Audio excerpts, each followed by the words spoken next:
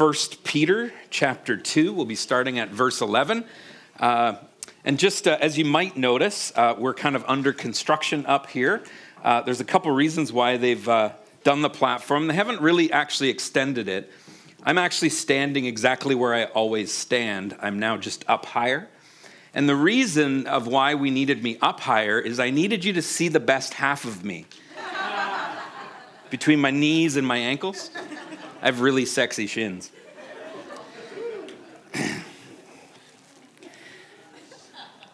My wife's shaking her head going, really? All right, so we got our Bibles open to 1 Peter. Over the past several weeks, we've been learning about Peter's first letter to the churches in Asia Minor. And the key theme that keeps emerging is the importance of identity. Where we find our identity, folks, we've established through Peter's letter, actually drives how we live. Where our identity lies drives how we live. And so last week, Peter used a building analogy of Christ being the cornerstone of who we are.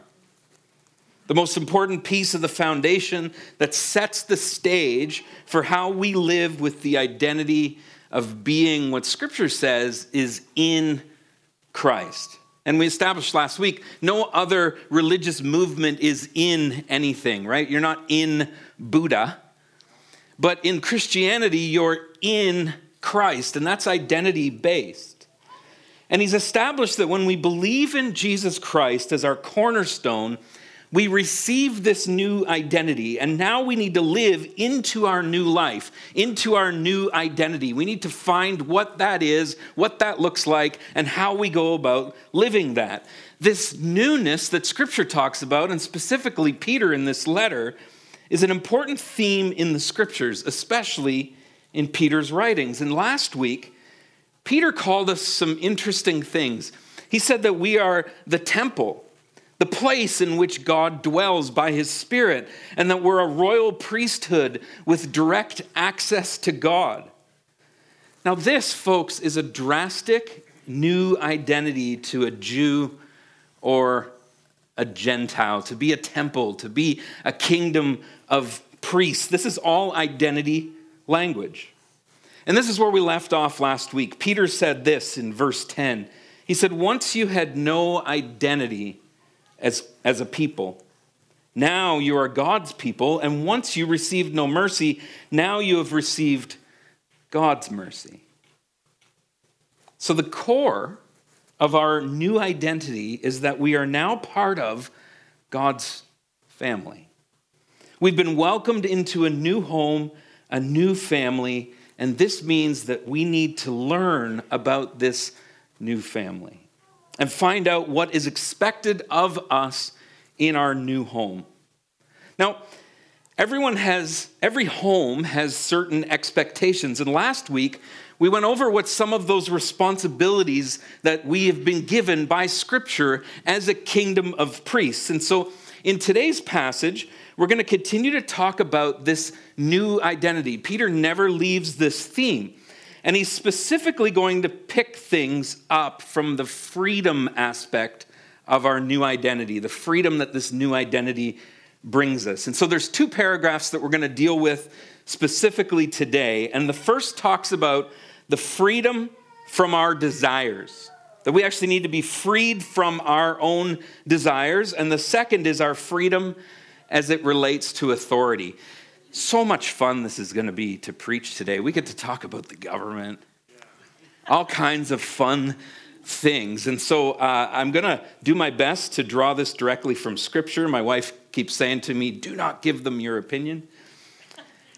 I try not to, so I'll try to give you Scripture's opinion. Let's pick it up at verse 11. Chapter 2, verse 11 says, Dear friends, I warn you as temporary residents and foreigners to keep away from worldly desires that wage war against your very souls. Be careful to live properly among your unbelieving neighbors. Then, even if they accuse you of doing wrong, they will see your honorable behavior and they will give honor to God when he judges the world. For the Lord's sake, submit to all human authority, whether the king is head of state or the officials as his appointed. For the king has sent them to punish those who do wrong and to honor those who do right. It is God's will that your honorable lives should silence those ignorant people who make foolish accusations against you. For you are free, yet you are God's slaves. So don't use your freedom as an excuse to do evil. Respect everyone and love the family of believers. Fear God and respect the king. Father, as we journey through this passage, I pray, Lord, that you would soften our hearts, that you would open our minds to hear what it is that your scripture has to say this morning.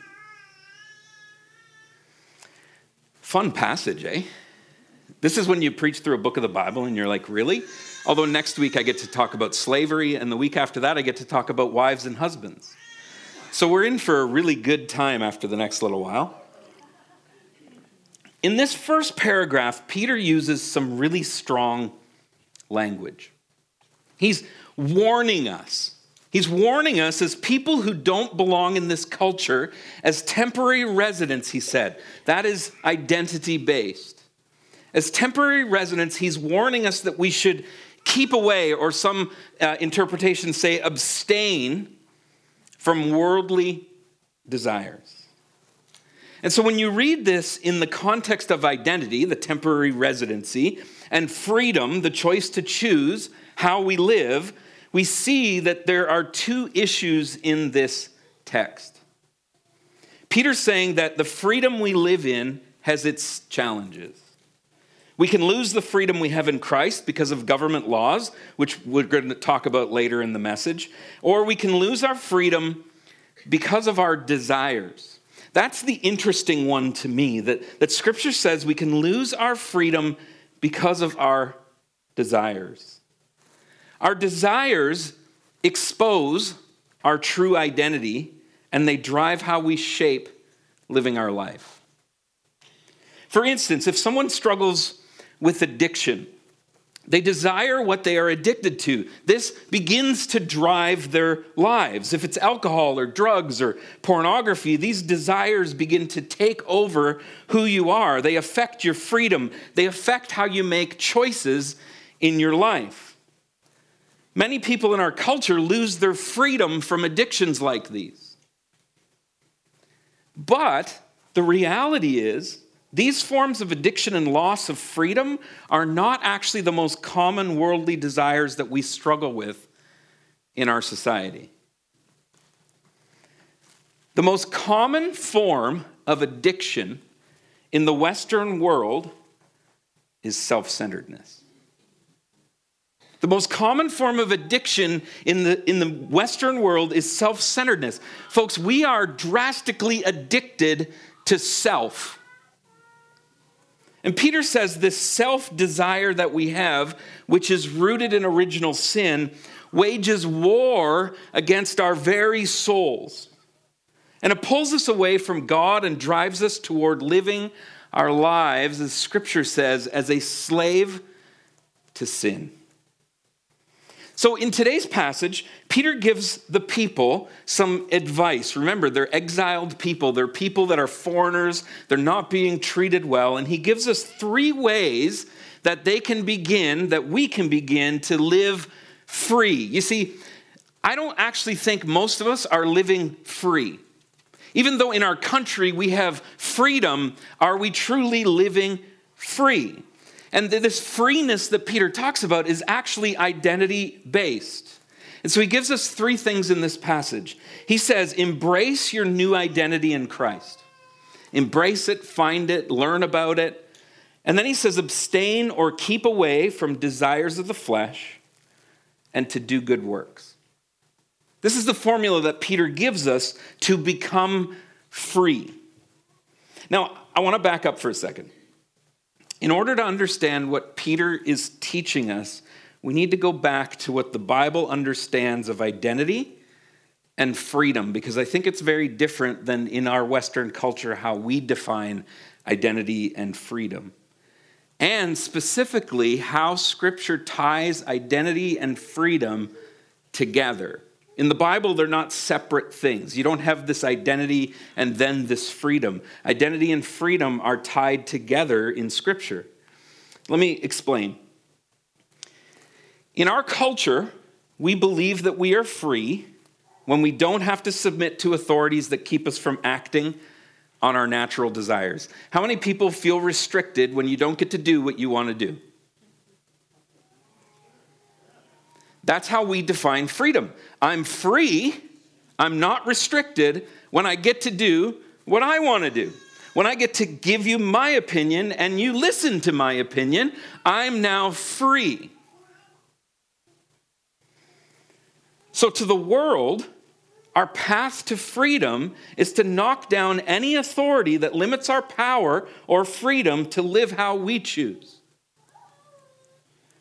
The biblical view of freedom, folks, is very, very different than that view. The biblical view, when we look at freedom in the context of how Peter is explaining it in this letter, Peter says this. He says that you are free when our choices take place within a framework that fits our true or new identity. So when you're making choices in a framework that fit this new identity called in Christ, that is when you actually have freedom. Folks, I want you to notice there, it's nothing about us. Notice how the world's definition of freedom is based on what we want and based on our desires. And the biblical view is based on our new identity in Christ being the driving force behind what we want. Let me give you another analogy. How many people like to run? Well, this is going to hit like a lead brick. There's like not a single runner in here. As you can notice, I really enjoy running. I'm going to use a running analogy because I've always wanted to be a runner. I dream of being a runner. I've shared this before, and I've never managed to make it longer than 2 weeks of actually being a runner. But this analogy that I'm stealing from someone else, I don't remember who, I'd give them credit if I could, is about cross-country running. Does anybody ever remember doing that in high school or watching somebody do cross-country running in high school?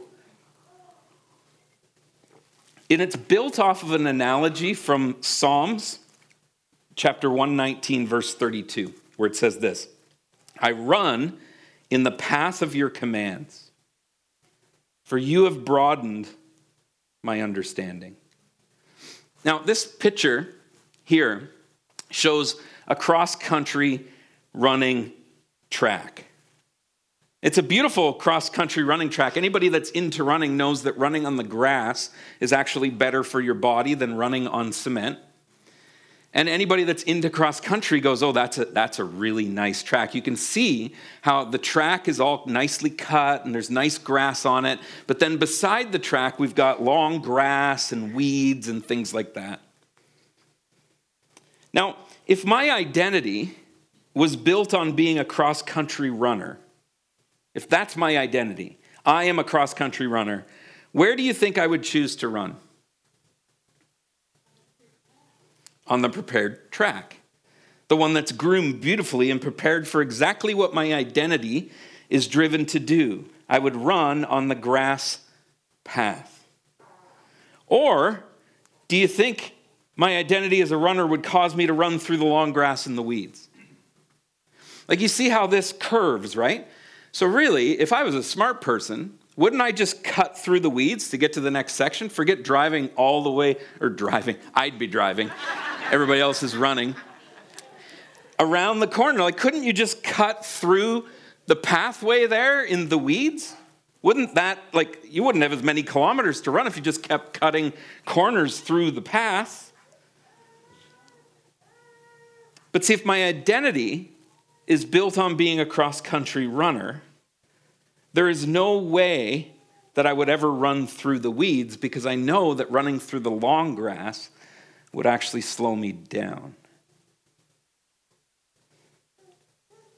But if my true identity was not built on being a cross-country runner, I just like the idea of being a runner, but I'm not willing to learn how to run properly, I would then think that going through this long grass would be the shortest route and would save me time.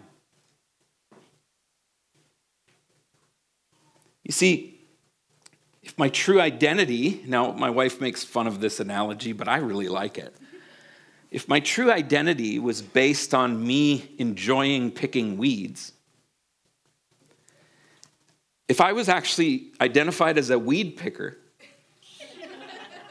as I'm running down that beautiful path, claiming to have the identity of a cross-country runner, but my real identity is actually rooted in picking weeds, where would I actually end up? In the long grass. See, they get it, honey.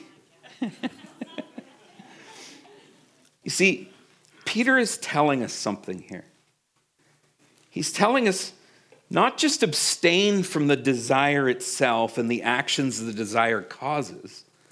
He's telling us to build our freedom on what drives our desire, our identity, which turns and drives our actions in the direction of where our identity lies. So if I'm a weed picker, I'm going to leave the track and I'm going to go pick weeds. If I'm truly a cross-country runner, I'm going to stay on the path of least resistance.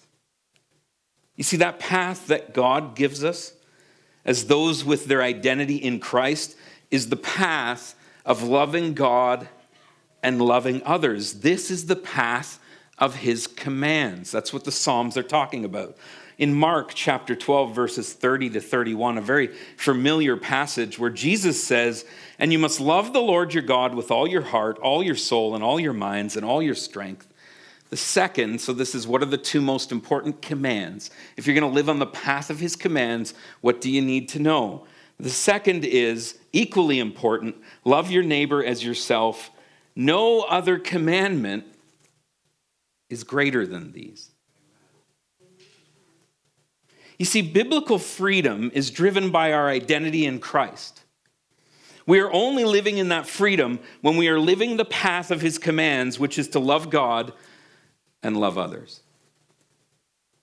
Now, this is why Peter says that our desires wage war against our very souls. Because if your desire is to be a weed picker, you're never going to actually succeed at cross-country running. You're always going to land in the weeds. And he says that we have to be careful to live properly, to live as God has commanded us to live. We live this way because how we behave affects others around us. And since we are foreigners, that's the identity that he's giving these folks and us, we have to be even more careful to make sure we run our lives on the cross-country path, not through the long grass. The reason for this is so that no one can accuse us of not being a true runner. The reason for this, folks, why we watch our life is so that no one can accuse us of not being a true runner. You see, in the cross-country world, the moment someone took off into the long grass and the weeds, they would instantly know that you're not a true runner, that you're someone who would choose to take shortcuts and not run the proper way. And it's our identity that drives where we run our lives. So Peter stresses that we need to be careful that our selfish desires don't drive our identities. Need to be careful that our selfish desires don't drive our identities. Instead, living God's commands drives who you are. People are going to notice. And when they do, they'll either be driven toward God because of our behavior shows them the path to God, or our behavior shows them that we are not truly who we claim to be. Now, Peter's going to give us a number of real life examples to illustrate what he means by this warning. So this passage at the beginning, this first section, is actually setting us up for the next several weeks of teachings. And so I'm just going to touch on the first one today, but as we get into slavery, as we get into wives and husbands, they're all actually linked to our identity in this paragraph that I'm first taught on. This warning to keep away from worldly desires. Don't allow the worldly desires to drive your identity, which in turn pushes people away from Jesus. So these real examples, the first one that he starts with is, I think, the best one.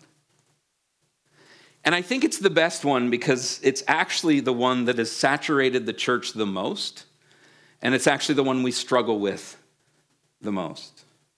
And that is what we do with authority. You see, in the context of everything that I just taught, listen to where Peter goes with his first example. He says, for the Lord's sake, not for your sake, not for other people's sakes, but for the Lord's sake, submit to all human authority. Now, how many people just like hair stood up on their back? How many people have hairy backs?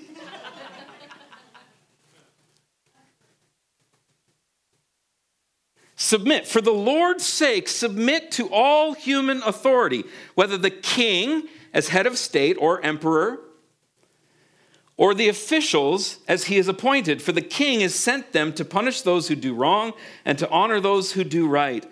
So let God's commands be your desire. As you do this for the Lord's sake, submit to all human authority. Now, how on earth does this fit together? If Peter's talking about our identity and how we live, why would he start to talk about the government and human authorities? Why on earth does this fit? Well, I actually think that he's launching off of what he's taught so far in this letter. I think it actually connects perfectly together. And what better way to challenge us than with our natural, sinful desire to push back against authority? Remember our definition of freedom? Our natural desire to push back against those who stop us from doing what we want to do. We see that as somebody tearing away our freedom, but the Bible does not define that as your freedom. The Bible defines it on what path you're running and how you're making your choices within that pathway. Submitting to authority is a perfect opportunity to see where our true identity lies. Remember, culture defines freedom as knocking down anything that stops you from what you want to do. Scripture describes freedom as making choices within the framework that fits your true identity, which is based on God's command to love God and love others. Let me unpack this a little bit. See, Peter challenges us to submit to those in authority. This challenge is the perfect way to retrain our natural bend to rebel and get what we desire. He's retraining our minds and our desires, and he's refocusing them onto the path of his commands. This is not just something that Peter came up with. This isn't just in Peter's context. Jesus himself actually says this when he's asked about Caesar. It says in Matthew 22, verse 21, Caesar, they replied, whose money is this they're talking about? He says, well then, give to Caesar what belongs to Caesar and give to God what belongs to God. Now Paul, the Apostle Paul, he takes that teaching and he says this in Romans 13, verse 1. Everyone, not just some, not just people who are on board with that political party, but he says everyone must submit to governing authorities. Anybody uncomfortable yet? We should look at our Facebook posts and see how we're doing. Everyone must submit to government authorities, for all authority has come from where? God. And those in positions of authority have been placed there by God. You see, folks, how we respond to authority tells us what our identity is truly built on. And it's an indicator of what you desire. I love that Peter jumps into the most difficult thing right off the bat. I was a little mad at him on Wednesday, but I've embraced it today because I think that he's helping us to understand just how difficult this actually can be when we don't allow the Spirit to guide our life. Especially if you actually know the history and the context behind this passage. You see, a few of us are probably going, oh, this is really tough. I don't like the current government. I don't like my current boss. I don't like people that are in authority. I want change to happen in that. Let me give you a little bit of a context of the statement that Peter is actually making. There is a person in the role of emperor at this time named Nero. In a minute, I'm going to tell you a little bit about Nero, but I want to first establish, why did God establish authority in government in the first place? Because this was actually a God thing. If you've ever read the Old Testament, it's blatantly there of why he brought governance into place. Now, a lot of people have opinions on how we think our government is doing, and most of these opinions, folks, are actually based on what we want or what we think is right. But this is actually really misleading and the wrong approach on how to look at government. It's a misunderstanding, actually, of what the role of government is in our society. The basic role of the government is one thing: to keep order in society. That's the basic definition of what the government is there for, to keep order. Government is put into place by God because of our fallen nature and our inability to keep order without a governing body doing it for us. Now, if you disagree with me on that, just read the Bible. Read the Old Testament, and you see that every time there was no one in an authoritative role, things went haywire. Every time God allowed people to make their own decisions and live by their own desires, things went really, really, really bad. And so what we see is God put people into place with the role to keep order in society. Because of our sinful nature, we are not able to do that the way we want to. And history tells us that when a government falls, things go really poorly. Even in the church, folks. I know we don't like to hear this, but even in the church, God places people in authority. He gave the church leadership structures, such as elders and deacons, with the role of keeping order in the church. Yet even in the church culture, we see rebellion against authority, mostly because the people in authority have maybe done something that we don't like. Now let's back up again. Remember this guy named Nero that I talked about?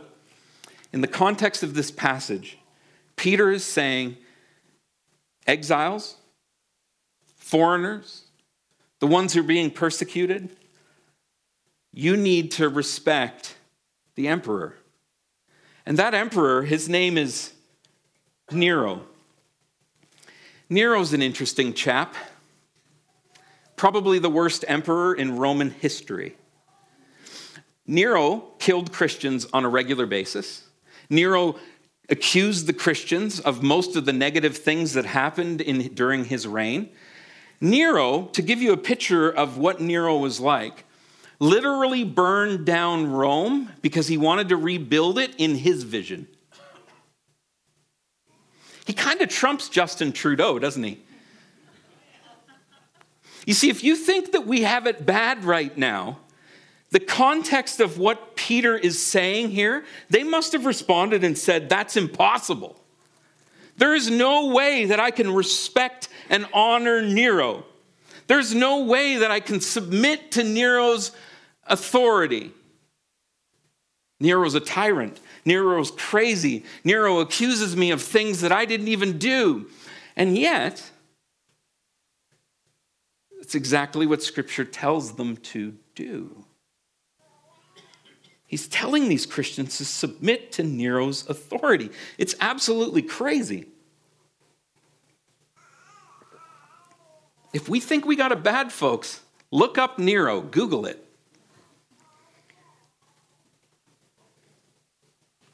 The rest of the passage actually explains this. Listen to what Peter says in verse 14.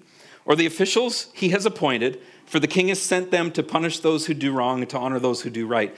There is what showing the government keeping order, that's their role. And then in verse 15 to 17, he clears all of this up for us.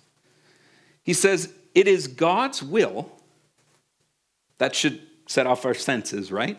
It's God's will that your honorable lives should silence those ignorant people who make foolish accusations against you. Here's the sentence that tells you everything.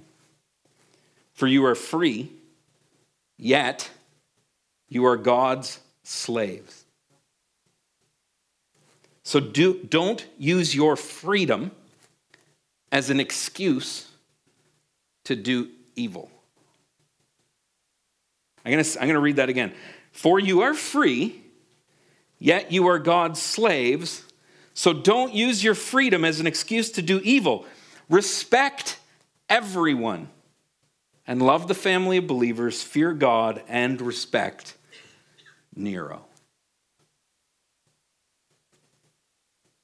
For you are free, yet you're God's slaves. So don't use your freedom as an excuse to do evil. We're called to live under God's command to love others. And we do this with everyone, not just believers, not just the government who does our will. So this means that we submit to the authorities when they are asking us to do things that help to keep order in society. There's one time when we don't, that Scripture talks about. The only time that we go against the authorities is when they're asking us to go against something God has commanded. Our path is the path of God's commands, not the path of our government. But when our government doesn't do what we want or what we agree with, but it's not against God's commands, we're just putting our desire on the government. So there's going to be rules and regulations and policies that the government comes out with that we don't agree with personally, that we think go against the Scriptures. But if the government is saying, well, you can make your choice, then we don't have to ramp up against it because they are just trying to keep order. Can I tell you a little secret? The government's not Christian. And we're not supposed to try and make it that way. The government's role is to bring peace, order in society.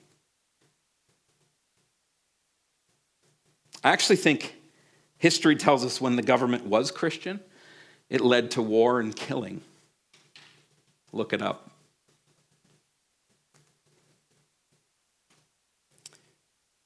The only time that we go against authority is when they're asking us directly to do something that's against God's commands. We don't force the government to push Christian values because they're just bringing order to society. And the minority of people in Canada are Christians, not the majority. So God calls us to retrain ourselves by going against our natural desires to fight for what we want. He calls us to live our life with respect and love for others, showing the world the freedom that we have because of our identity in Christ. And that freedom is about running down the path of his commands. John chapter 14, verse 15 says a very profound statement that Jesus says to his disciples. He's saying this to us. He says, if you love me, obey my commands. Take up the cause of living your life in Christ. The worship team can join me. Let him shape your identity and drive your desires. Catch it, notice it, when you're pushing a desire that is based out of the major addiction in our life, which is self-centeredness.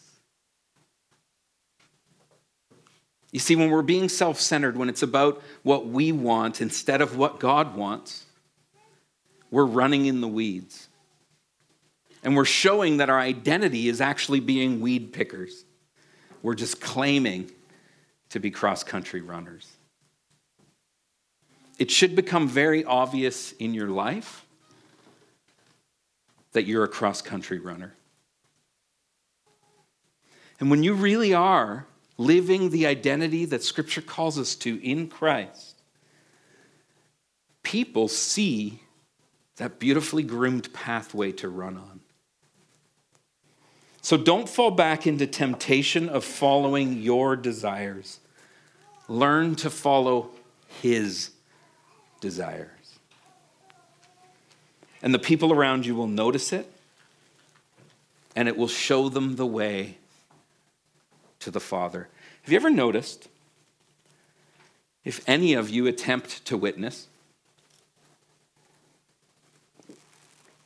how your words are received? I really believe that what lines up your words is your actions. And if your actions have been saturated in love and respect, someone might be willing to hear your words. But if your words don't line up with your actions, no one is willing to listen. Folks, Peter uses an example of government, which hits us hard. It's going to get worse. As he talks about slaves, as he talks about husbands and wives and how they interact together. All of this is in the framework of not living your life based on your desires, but living your life in your identity built on Christ, which is driven by his desires. So will you stand with me this morning? And as we sing this last song, all I want you to do is in your heart ask the Lord, am I a cross-country runner? Am I running on the path of your commands? And Lord, if I'm not, can you pull me out of the weeds? Can you help reorient the way that I think and teach me to live by your commands? Because you said, Lord, if I love you, I will obey your commands. And so I want to challenge you to have enough self-awareness to recognize that you might actually be a weed picker. And it's okay, because God has groomed a beautiful running path for us, and his Holy Spirit keeps trying to drag us back to build our identity as a runner. Father, we thank you for difficult teachings like this that check our spirit. And we ask, Lord, that your Spirit would guide us and shape us into who you've called us to be. In Jesus' name.